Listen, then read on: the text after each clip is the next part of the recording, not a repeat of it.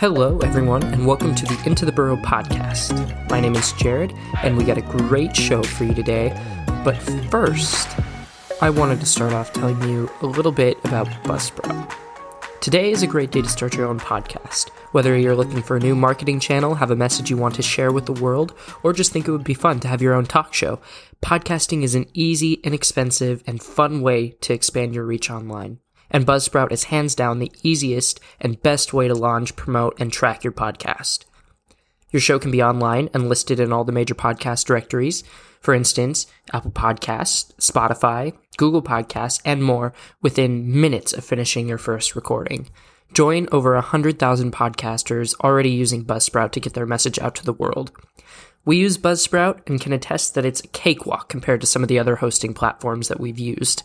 Podcasting isn't hard when you have the right partners, and the team at Buzzsprout is passionate about helping you succeed. So what are you waiting for? Grab some gear that you already have, then find a quiet space to record and talk about all your favorite things. Following the link in the show notes lets Buzzsprout know that we sent you, gets you a $20 Amazon gift card if you sign up for a paid plan, and helps support our show. We can't wait to hear your passion. Personally, like Buzzsprout, for me, we've tried a couple of different hosting platforms, both for the site and for the podcast, and honestly, it's smooth, it's painless, and I can't recommend them highly enough. So, like I said, there is a link in the show notes that basically will take you to Buzzsprout, and if you purchase a paid plan, you'll get a $20 Amazon gift card. And like I said before, using that link lets them know that we sent you here, so it's super important if you do that. But if you're looking for podcasting platforms and you want to get out there, you want to share some of your favorite interests, your passion, you want to talk about film yourself, I highly recommend doing it just because it's so fun. Even the podcasts that I do here by myself, I have a great time doing them. And honestly, it's just very cathartic to talk about some of these things, especially like when they take up a significant portion of your day-to-day life. Like I, am reading, I'm talking, and I'm constantly watching films, television shows.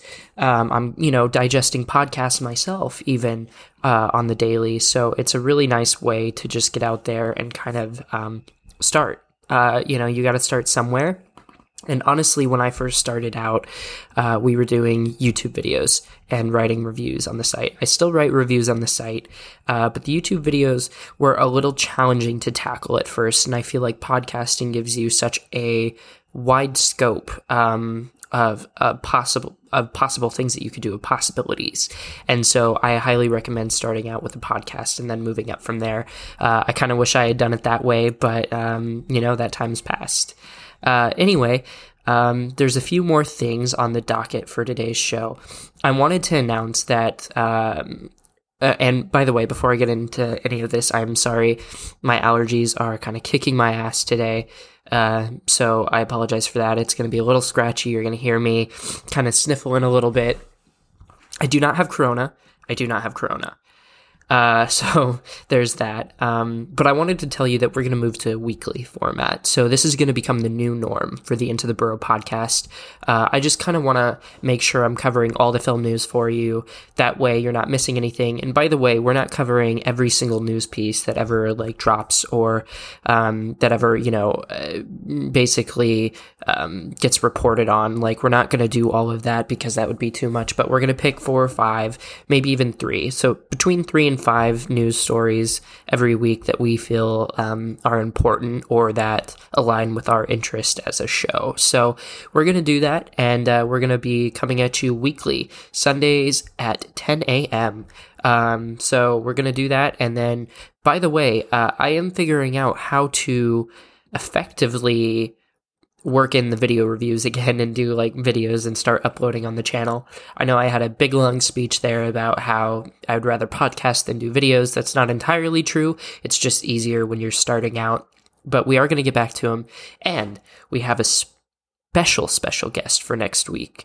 So I can't wait to actually talk with someone on a podcast. It's been a while since I've done that on my own show. So I'm looking forward to that, and I'm sure fans of, The Burrow are going to appreciate that episode very much, and hopefully it's going to turn into a more regular thing moving forward in the future. I've been kind of working on that for a while now, so I finally get the opportunity to bring them on, and I personally cannot wait.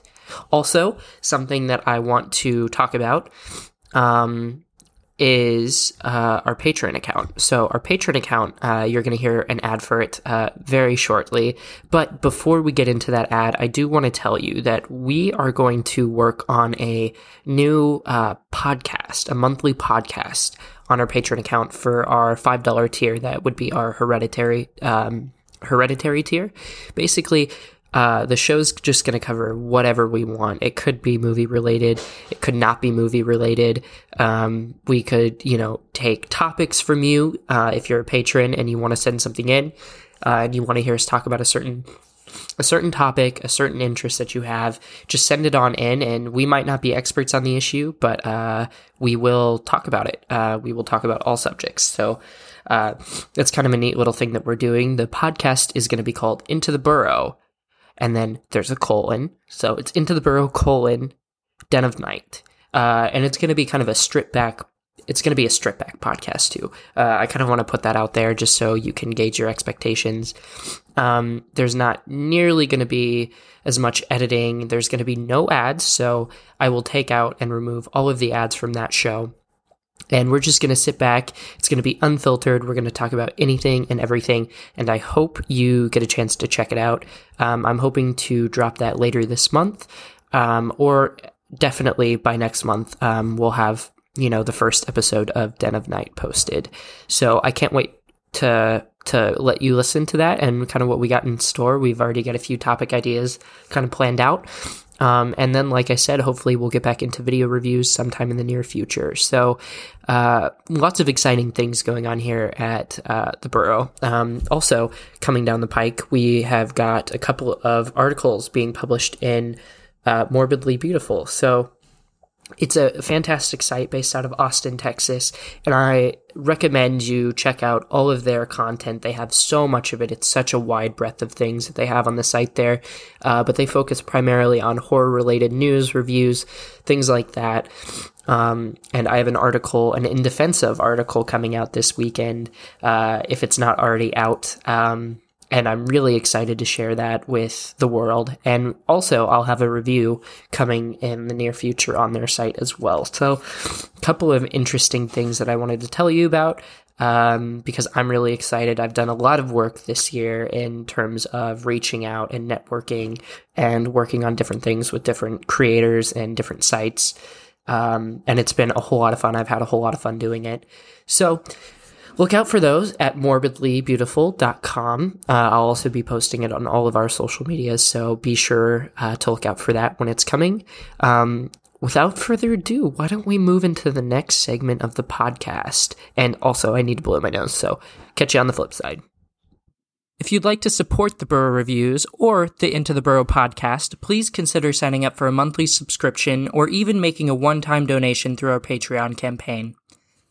Our Patreon offers 3 distinct tiers. Candyman, a $1 a month subscription to simply offer your support. It follows a $2 a month subscription to get early access to videos. And finally, Hereditary, which is a $5 a month subscription for exclusive videos and all of the other tier perks.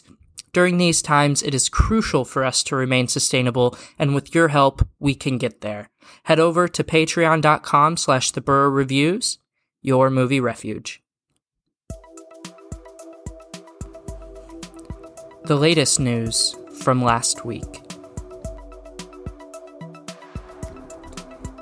Julia Alexander of The Verge writes, Mulan, regarded as one of Disney's biggest films of the year, will premiere exclusively on Disney Plus in the United States and other countries where Disney Plus is available. The film will cost an additional $30 on top of the subscription fee, which people will own as long as they are a Disney Plus subscriber. Disney has essentially created a video-on-demand portal within its own streaming service, which will give Disney 100% of the sales revenue, 100% control over how people watch the movie, and 100% of user data. Quote, "We are very pleased to be able to bring Mulan to our customer base that has been waiting for it a long time. As we've had to unfortunately move our theatrical date several times," Disney CEO Bob Chapek said on an earnings call. Moving Mulan, a film that, in pre-COVID times, may have generated north of $1 billion at the box office, to Disney Plus is a radical shift in the entertainment industry. While Chapek told analysts on the call that Disney is looking at Mulan as a one-off, a Disney source told The Verge that, quote, "We put in enough work behind the scenes that this is definitely not a one-off.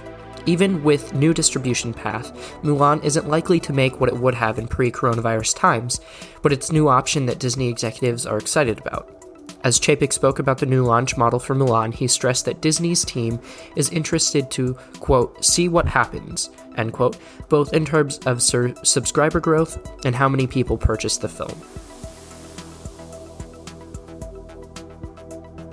Ted Johnson, in Deadline, writes, "A federal judge has given the green light to the Justice Department to terminate the 71-year-old consent decrees that have restricted major studio control over the exhibition process.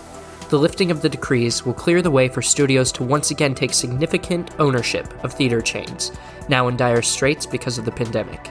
But more importantly for the industry, the elimination of the decrees means that the studios and exhibitors will be allowed to engage in a host of business practices that have been prohibited since the late 1940s. Under the plan to terminate the decrees, restrictions on block booking and circuit dealing will remain in place over a 2-year sunset period. Block booking is the practice in which theaters have to take a package of movies all in one license. Circuit dealing is the practice of demanding a single license that covers all theaters in a circuit. The judge agreed with the Justice Department's opinion that the decrees, which had a major role in forcing the end of the studio system in Hollywood's golden age, were outdated at a time of technological change. The National Association of Theater Owners, NATO, warned of ending the decrees and the impact it would have on consolidation of the exhibition business, while independent theaters argued that nothing in existing antitrust laws comes close to the elegance and power of the theater by theater on merits mandate that forms the heart of the Paramount consent decrees. Tens of thousands of Americans have enjoyed big screen entertainment solely because of the mandate. Hollywood bosses have been censoring films to placate the film market in China, a new report suggested. The report, compiled by the free speech charity PEN America, claimed China was therefore influencing movies released in cinemas around the world. China holds the world's second largest box office market behind the US, and according to The Hollywood Reporter, American films earned $2.6 billion in China last year, with Disney's Avengers finale Endgame making $614 million alone. PEN is a nonprofit organization that campaigns on free speech, and it sponsors the Pinter Prize for Literature. The 94-page document titled Made in Hollywood, Censored by Beijing, the US film industry and Chinese government influence, calls for transparency around film censoring. It also recommended that Hollywood studios should insist that any version of a film adapted for the Chinese market does not become the default version issued for global release. Quote, "Filmmakers cannot reduce their work to the lowest common denominator of only content that is deemed acceptable by one of the world's most censorish regimes," the report stated. Such changes, the report concluded, quote, "would be a powerful step shoring up Hollywood's commitment to freedom of expression in the face of growing dynamic of censorship and propagandistic government influence in China." Kate Erbland of IndieWire writes, "After quietly removing its mysterious new thriller Antebellum from release calendar in July, Lionsgate has opted to release the Janelle Monáe starring horror film on VOD. The film was previously set for an April release before being pushed to August 21st and later to an undetermined date as the pandemic continued to impact an ever-changing theatrical release calendar. The film will now hit premium VOD on Friday, September 18th, where it will be available on most VOD platforms for $19.99 per rental. The film will be released theatrically in select international markets as well. Per the film's official synopsis, the film follows successful author Veronica, who finds herself trapped in a horrifying reality and must uncover the mind-bending mystery before it's too late." Anthony D'Alessandro of Deadline writes, "Keanu Reeves is back in the back-to-back sequels game with John Wick 4 and 5, aiming to film consecutively next year. On a Lionsgate earnings call, the studio CEO, Jon Feltheimer, said, quote, "We're busy also preparing scripts for the next 2 installments of our John Wick action franchise, with John Wick 4 slated to hit theaters Memorial Day weekend of 2022. We hope to shoot both John Wick 4 and 5 back-to-back when Keanu becomes available early next year." The sequel, John Wick 4, is currently scheduled for May 27th, and John Wick has become such a big action franchise for Lionsgate, not just in its global franchise box office through 3 movies of $584 million, but there's also a Starz John Wick TV series, The Continental, which is looking to premiere sometime following the 4th movie. And that concludes your last week's news update.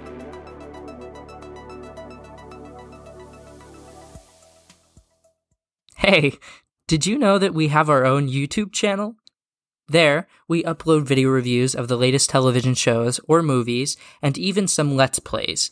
Lately, we have been focused heavily on our curated horror content. But we have a goal to get to 100 subscribers by the end of the year, and it would mean everything to the team to reach our goal.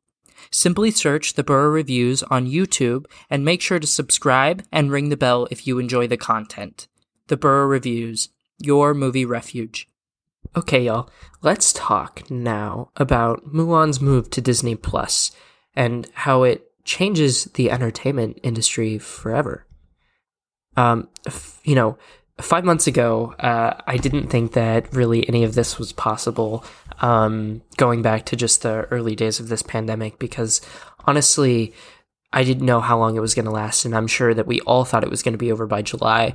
But then, the theaters haven't been able to open back up, and in some cases, specifically in California and other states, they've been shut down again after reopening.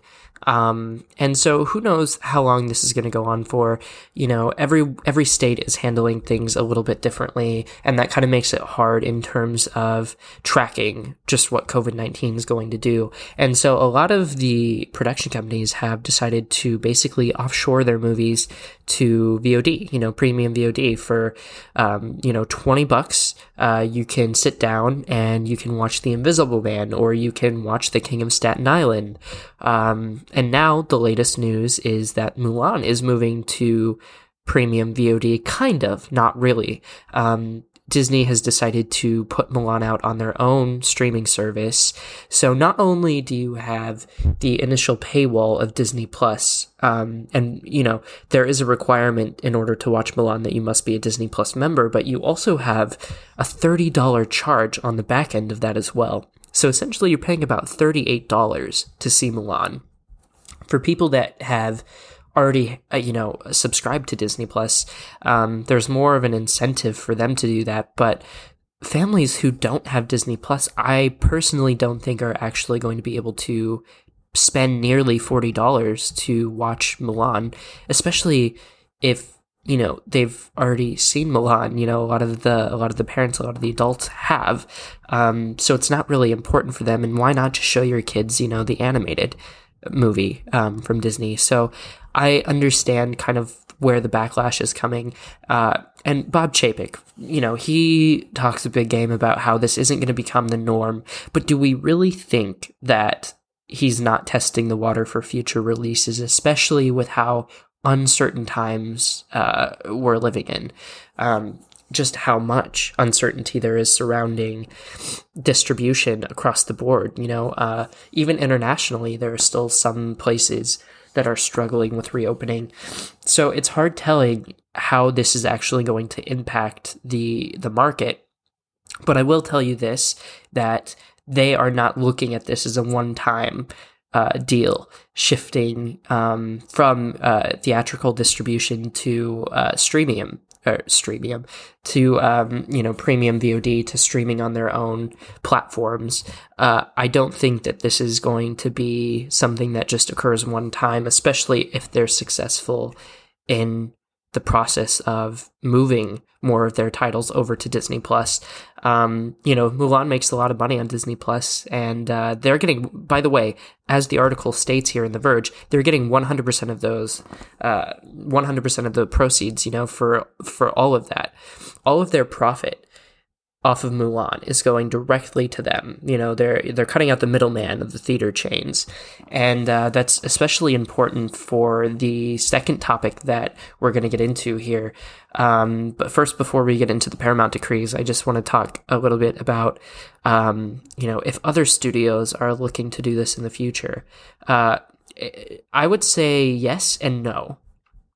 Disney is in a unique situation where they have their own streaming platform, Disney Plus, and they can offload some of their titles onto Disney Plus itself. And that gives them a more unique situation than I would assume other studios. For instance, you have someone like, we obviously can't use 20th Century Studios now as they're owned by Disney. But take, for instance, any other, studio, A24, whatever you want to label, fill in the blank. X Studio. They don't all have their own streaming platforms. And so they're going to have to ship them to, Google Play. They're going to have to ship them to Amazon Prime. They're going to have to offload all of those titles if they want to follow the same pattern that Disney is doing, onto platforms that they don't own and they don't control. So they're not going to get 100% of the profits from offloading their titles as Disney's going to get from Mulan. And that kind of creates an even more unique situation. And so for some of those studios that don't have that option, I feel like it's going to be less likely that we see them do this often, even though, charging $20 for a movie rental has done them good. They've still made less money than they would if they opened their movies, in theaters. But I imagine for some movies, for some films, it's going to be well worth it to put it on Google Play or, Amazon Prime. And like I said, this gets into our second topic a little bit. It's interesting. We'll see what happens with Mulan and how much money it makes. I'm really curious to know how well it does for him. But I am assuming right now that it's probably going to go pretty well for him, just because a lot of people are curious, and who knows when we're going to be able to set our butts back down in the theater again. So I'll keep you updated on the profits for Mulan as we move forward. But let's talk about the Paramount decrees and the termination of them. So this is humongous, and we've been kind of covering this for the past few months, as it was very uncertain what would happen with the Paramount decrees. But now a federal judge has given the green light for the Justice Department to strike them down. The Paramount decrees were started in the 40s, basically to kind of remove the monopoly that the distributors, that the production companies had on the distribution of their movies, to create more of a market of profit for different companies. They wanted to basically take out, like I said, the monopoly of the situation, and to open up the market for other people and other businesses to make more money and to compete. And so when the Justice Department strikes this Paramount consent decree, and it basically eradicates them, you're basically leaving a path, creating a situation in which theoretically, I don't know how fast this would happen, but theoretically, Disney could start, releasing movies in their own theaters and making, again, 100% of the profit. And this is problematic for a lot of reasons. For one, a lot of the theater companies, AMC, Regal, Cinemark, Alamo Drafthouse, are struggling through this coronavirus pandemic. And so a lot of them have significant revenue losses, and many of the companies are actually, toggling with the idea of selling themselves to some of the other bigger tech companies and stuff. For instance, we had just a couple months ago, actually, a deal where basically AMC didn't know if they were going to be able to make it out of the pandemic without filing for bankruptcy, and Amazon was reportedly stepping in to buy them. And this creates a situation where then, if, let's say, Amazon were to actually obtain AMC, smart branding move, by the way, with the A's and all, but if they were actually able to obtain AMC and buy the rights to AMC theaters and the company as a whole, if they were able to buy out AMC, Could you imagine Amazon making their own movies, which they do for Amazon Prime, but could you imagine them then releasing all of their products in their own theater chain and making 100% of the profits? And Amazon's already a huge company. I mean, Amazon's the biggest company around, about as big as you can get. And it just goes to show you that this unilateral notion of companies, buying everything. We've seen it recently with Disney's acquisition of 20th Century Studios, formerly 20th Century Fox. We've seen all these acquisitions. I can't say that word apparently, but all the acquisitions have been definitely a game changer. And this kind of unilateral notion of different companies and production companies being able to take a bigger share of the profits out of the distribution market is problematic for many reasons. And this Paramount decree that was created, as the article stated, 71 years ago, kind of did numerous things, right? Under the plan to terminate the decrees, restrictions on block booking and circuit dealing will remain in place over a two-year sunset period, even after the decrees have been struck down and terminated by the Justice Department. What this did, so basically, theaters would buy packages of movies in one license, and then they would have to play all of these movies, and it's kind of predatory if you think about it, just for the simple fact of there being specific specifications on what you can and cannot release. And as someone who's worked in the theater industry, I can tell you that the company is already hardline about a lot of this stuff. About, I remember when I worked at theater getting memos from some of the PR reps from different companies, specifically Disney. They didn't really treat their theater owners kindly. But I remember getting a bunch of memos and reading a bunch of memos about certain things that the company was trying to promote or do with their films and their releases. And you would actually have the company reps calling you up, making sure that you were staying in line with a lot of these different things. And I could only imagine how strict it would become if Disney was not only producing but also distributing their own movies that way. It would be kind of chaotic. There'd really be no room for the free market and freedom of expression in that way. And again, that kind of leads into the next story about Hollywood's, censorship for the Chinese market and how that's impacting the whole entire industry. It all flows together. And this was a huge report compiled to the Hollywood censorship by PEN. And I just want to read a little bit more of what is kind of going on with that. So the report said studios were self-censoring to ensure favorable treatment from the Chinese government, which could in turn lead to better release dates and preferential advertising arrangements, because China is such a big market for movies. Basically, we have seen, TV shows, even video games to a certain extent. We've seen them kind of censor themselves so that they could, still make a lot of money in the markets. But could you imagine a situation in which a movie was expecting to make X amount of dollars, and China, let's remember too, is the second biggest market for films, for film distribution, for theaters. A lot of revenue is made in China. And, a lot of it goes to kind of the bigger titles like your Avengers, like your, Fast and Furious, things like that. James Bond hasn't really taken off in China like it has here in the US. But the report basically is compiling all of these different standards that films now have to kind of work around when, distributing their film in China. And could you imagine making a movie? You're a studio exec, you're making a movie, and because your film did this one thing, maybe even a couple of things, you're going to miss out on the money that the Avengers made, with Endgame making $614 million in China alone.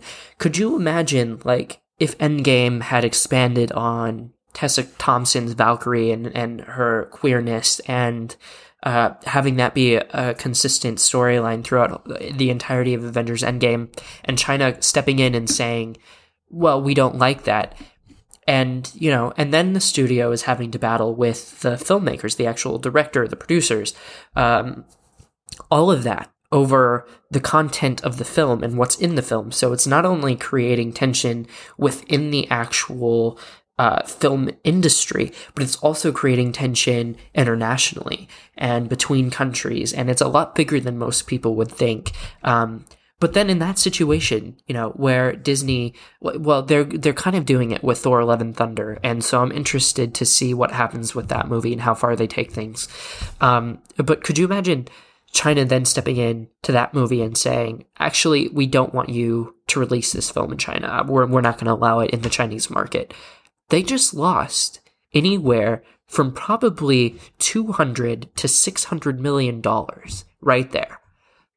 I mean, that's easily covering your budget for that movie, minus the marketing budget and all of that. But it's tremendous. And I can't imagine a world where not only do you have unilateral decisions from these film companies, these production companies, these giant megatropolis kind of fantasy islands of film companies like Disney, who make millions and millions upon millions of dollars and billions of dollars every year. Could you imagine them taking over more of the market through theater distributions, and then also add in that element of the censorship that would occur in our films? And Disney owns a lot of properties, so I'm just, in my head, it's kind of fear-mongering, but I'm imagining a situation in which Disney owns the rights to numerous properties that aren't going to see the light of day because they, have control over them, such as Alien or Predator or any of the 20th Century Studios properties. Could you imagine them basically being in charge of all of that, being in charge of production on films, being in charge of content, being in charge of censorship, just so they can get bigger and bigger and earn more and more? Because I can. Because at the end of the day, the bottom line is these companies are for profit, and we have to understand that. So we're not always going to be doing the right thing if we're a huge company and we can make sure that we're increasing profit from year to year, and month to month in Disney's case, honestly. But could you imagine a situation in which not only Disney was doing that, but the other studios were doing that as well? And that's a huge issue. And it all kind of flows together, which is why I wanted to talk about it. I'm not the most articulated on all of this stuff in kind of sifting through my thoughts and explaining it verbally. But I think about the Chinese censorship a lot. The Paramount decrees I kind of honestly forgot about until this article came out. I knew it was happening behind the scenes, but the Paramount decrees are necessary, in my opinion, for the market, the film industry and as a whole. Just to make sure that we're still competing and we're still presenting new ideas and, new opportunities at every turn that we can possibly have.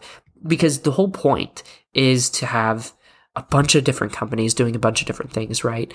You can look at the video game industry with, I know that PS4 and PS4 and Xbox basically have monopoly on the video game industry, but there's a lot of PC players too. And could you imagine a situation in which everything was unilateral? So as where the Xbox has, Xbox Game Pass Ultimate or whatever it is, where you get xCloud and you get every game that is put on Xbox's Game Pass. They're innovating in that market, in the xCloud market, in the video games as a service market, as where PS5 is really taking hold of the single player experience. And you have those two competing ideologies. And I just can't imagine a world in where that's all unilateral and all anyone's doing is competing with each other, censoring each other, distributing their films, basically effectively killing the theater industry as we know it. A lot of people would be out of jobs if that were to happen. And unfortunately, this pandemic has only ensured more of a possibility of that occurring sometime in the near future. So this is all happening at once, and it's something that we should keep our eye on, both the Hollywood censors for China, the Paramount consent decrees. It's huge. I would definitely encourage you to go look at the Deadline article. The National Association of Theater Owners warned of ending the decrees and the impact it would have on consolidation of the exhibition business. And so NATO, the the North American theater owners want to make sure that we're still competing in the exhibition markets. The independent theaters, if they were to, unilaterally push through some type of legislation, basically ensuring that they could be bought by the studios and that they could then become, just merge into that studio itself. It's scary, and the independent theaters are worried about it. The bigger theater chains are worried about it. But unfortunately, for some in this pandemic, it's looking like a nice, meaty, juicy option. So, there's that. And I want to move on now to something a little less heavy, because all of that is super intense and super heavy. Antebellum, let's talk about Antebellum. We knew once Lionsgate started moving around the release date of Antebellum that they would probably most likely just push it to, premium video on demand services. And lo and behold, they have. Which isn't a bad move. Again, right now, this is what they have to do to kind of maintain somewhat of a release schedule. Otherwise, things are just going to keep getting pushed back, and they're already pushed back. At this point, by months, and in some cases even years, things have been pushed back. Production has been halted. No one's really working on anything. And as the pandemic goes on, it's only getting more dire for a lot of these companies and a lot of these films, because most of them are going to lose a hefty amount of revenue. And that's unfortunate. So it's kind of at a standstill. But I do think that releasing your film on video on demand, if it's done, if you've already, pushed the release date back several times, and, as a company like Lionsgate probably wants to make some money, even though it might not make as much money as it would, pre-coronavirus. And so they're going to make some money back from releasing it on PVOD. And I really hope that, if other companies are in dire need of some cash, some profit, that they start, looking at releasing their movies on video services in the near future. A lot of them have, but a lot of them are also holding back on bigger titles. New Mutants is still apparently heading for their August release date. I don't know how that's going to work. But a lot of the other, studios, for instance, Blumhouse has pushed Halloween Kills back a whole entire year. And a lot of the other companies are doing that with their bigger money-making titles, which is understandable. So I'm curious to know like what else releases on video services in the next month or two, because I don't think we're going to be done with this thing until the end of the year, unfortunately, with how everything's going. But we're getting John Wick 5, and we're getting John Wick 4 that will be shot back to back as well. I'm really excited for both of those films. A lot of people thought the third one was going to be the last in the trilogy, and it made so much money and it was so highly praised that Lionsgate decided to keep on going with it, which is completely acceptable in my opinion. Why fix it if it ain't broke? And we'll see how The Continental does. It's the TV show, which is going to premiere, I think, on Starz sometime around the release of the fourth film. That's been in development for a couple of years now. I'm really excited to see what they do with the Continental, of course. Depending on which is released first, if it's released, before or after John Wick 4, we'll see like where the excitement level is for John Wick after everything with COVID-19 is passed.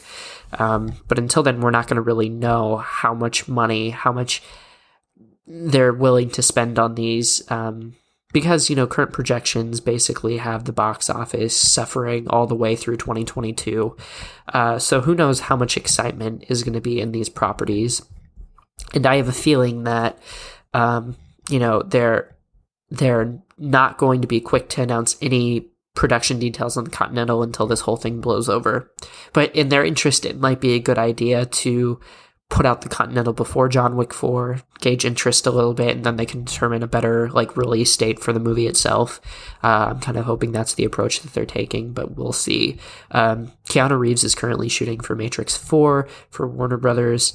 And, I guess they're having production issues as well because they were right in the middle of shooting when everything was shut down. So they've got to finish that movie before they can really move on to John Wick 4 and John Wick 5, because I don't think Keanu Reeves is going to have a huge hand in the Continental TV show. I think it'll mainly just be cameos here and there, but we'll see. And as far as the news discussion goes, I know it was quite heavy with the Paramount decrees, quite heavy with China's censorship of Hollywood, and it's not direct censor. Well, okay, it is direct censorship. But, the American studios really have a choice here, whether or not they want to appease those markets, as Disney is doing, or if they want to challenge the markets. The article also lays out, Once Upon a Time in Hollywood, which was pulled from China's movie release schedule only a week before the film was slated to be released within the country. So you have some filmmakers, some studios kind of pushing back on that censorship and just taking the hit. It's a rocky situation, and I realize that for some, they're going to have to appease the censors just to survive as a company, which is unfortunate. Now, don't think I would let you off that easy without at least one more ad read. The good news, though, I'm simply trying to tell you about our website, theburrowreviews.com. We have plenty of articles and reviews for you to read as you ponder your existence during these trying times. Like indie movies? How about blockbusters? The good news is we cover all types of film, but we especially love a good horror movie. So, if you're a Nebraska local looking for a review of your latest project, we got you. Simply search theburrowreviews.com in your web browser and you'll find us. If you have a short or feature film you'd like for us to review, and you aren't a Nebraska filmmaker, we'll still cover your film at no charge. Find our contact page on our website and fill out the form. You'll also find a list of submission guidelines on the page. Now, not every submission will be accepted, but it is always worth a shot. So what are you waiting for? Head over to the site now and check it out. The Burrow Reviews, your movie refuge. And once again, let's get into what was streaming this past weekend. So for one, we had American Pickle on HBO Max. American Pickle is the first original film for HBO Max. It stars Seth Rogen as a Jewish immigrant who becomes pickled alive at a pickle factory only to be perfectly preserved for 100 years and wake up in modern-day New York. He then finds that his only living family is his great-grandson, also played by Seth Rogen. So it sounds kind of fun. I haven't actually checked it out, but when I watched the trailer for it and when it was first announced, I was totally on board for it. So you have that streaming on HBO Max. Something that we also have, we have Howard on Disney Plus. If you're a fan of the songs in Disney's The Little Mermaid, Beauty and the Beast, and Aladdin, you're a fan of the songwriter Howard Ashman, who died in 1991 of complications from AIDS at the age of 40. Howard, the film releasing on Disney Plus, documents his life and career. I knew very little about this going into this article here from PC Mag, but honestly, it might be something that I check out just because I love a good documentary. And when you're detailing something, as nostalgic as the music from The Little Mermaid, Beauty and the Beast, or Aladdin, you kind of got me. And obviously it's a little layered because you're also dealing with his death from AIDS. So there's multiple layers to that, and I kind of want to check it out. So I think I'm going to. We also have Alfred Hitchcock films on Peacock. We have Vertigo, Rear Window, Psycho, and The Birds. Peacock debuted last month, and many classic films are available to watch for free with ads. You can stream like all of the Hitchcock films that I previously listed on Peacock. Seems like a pretty good deal. So, honestly, I might watch The Birds, because it's been a while since I've watched The Birds. I've watched Psycho so much recently, but The Birds is something that I definitely haven't seen in a long time, or Vertigo for that matter. But Rear Window is always talked about and always discussed, so, that's something that I'm always used to hearing about. So I probably won't watch that, but if you haven't watched Rear Window, definitely check out Rear Window. And then on Hulu, we have Slay the Dragon. Gerrymandering, the practice of resetting electoral districts to favor political interest, is a huge problem in the United States. Slay the Dragon follows various groups and activists fighting to end the practice. One group already fixed the issue in Michigan. So Slay the Dragon kind of documents the fight against gerrymandering, which surprisingly a lot of Republicans are also, against. So it's kind of on a base level, it's definitely a bipartisan issue that can be tackled. It's just you have some people defending it because it's an easy political tactic to regain election and to hold your political power. So Slay the Dragon on Hulu, check it out. And then on Netflix, we have the Seven Deadly Sins.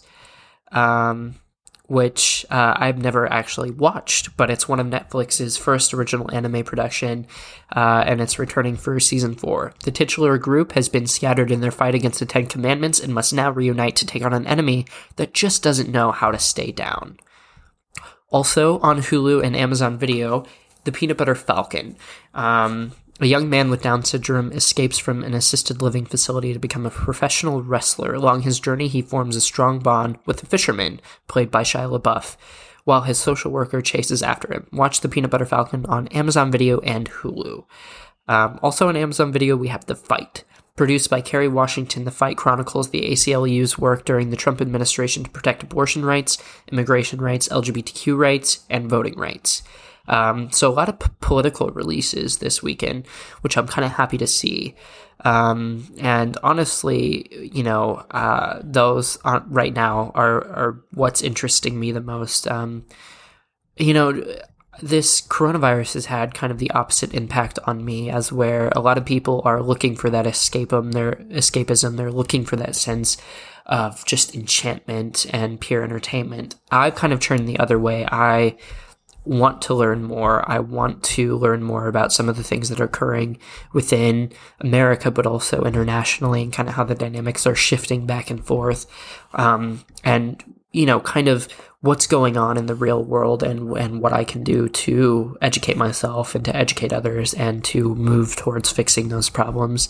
So The Fight and Slay the Dragon are looking mighty fine for me this weekend. And into next week. So, with all that being said, I think now I don't have anything else to kind of talk about or review this week. I will watch The Host at some point during this next week, and then hopefully have Linda on next weekend to discuss The Host with me and to discuss every news story that we can possibly jam into this hour-long show, or around hour. Because honestly, it hasn't been an hour long for a very long time. But, I imagine with Linda here, it'll probably jump up over an hour. But we're going to try and jam-pack as many news stories into next week as we possibly can. We're going to discuss them. And then we're also going to review The Host.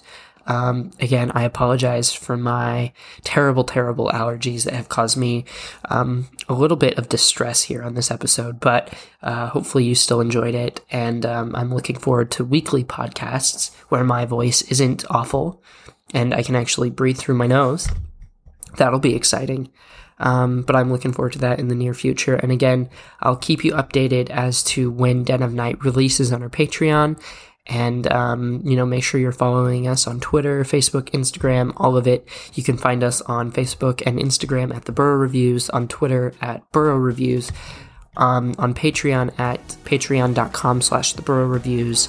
We're even on Stardust at Burrow Reviews. So if you have a Stardust app and you like those quick, snappy 30-second reactions, we just posted a couple in the past week, so you can catch up on those. But otherwise, I hope you all are staying healthy and well, and we'll see you on the next episode. Bye-bye.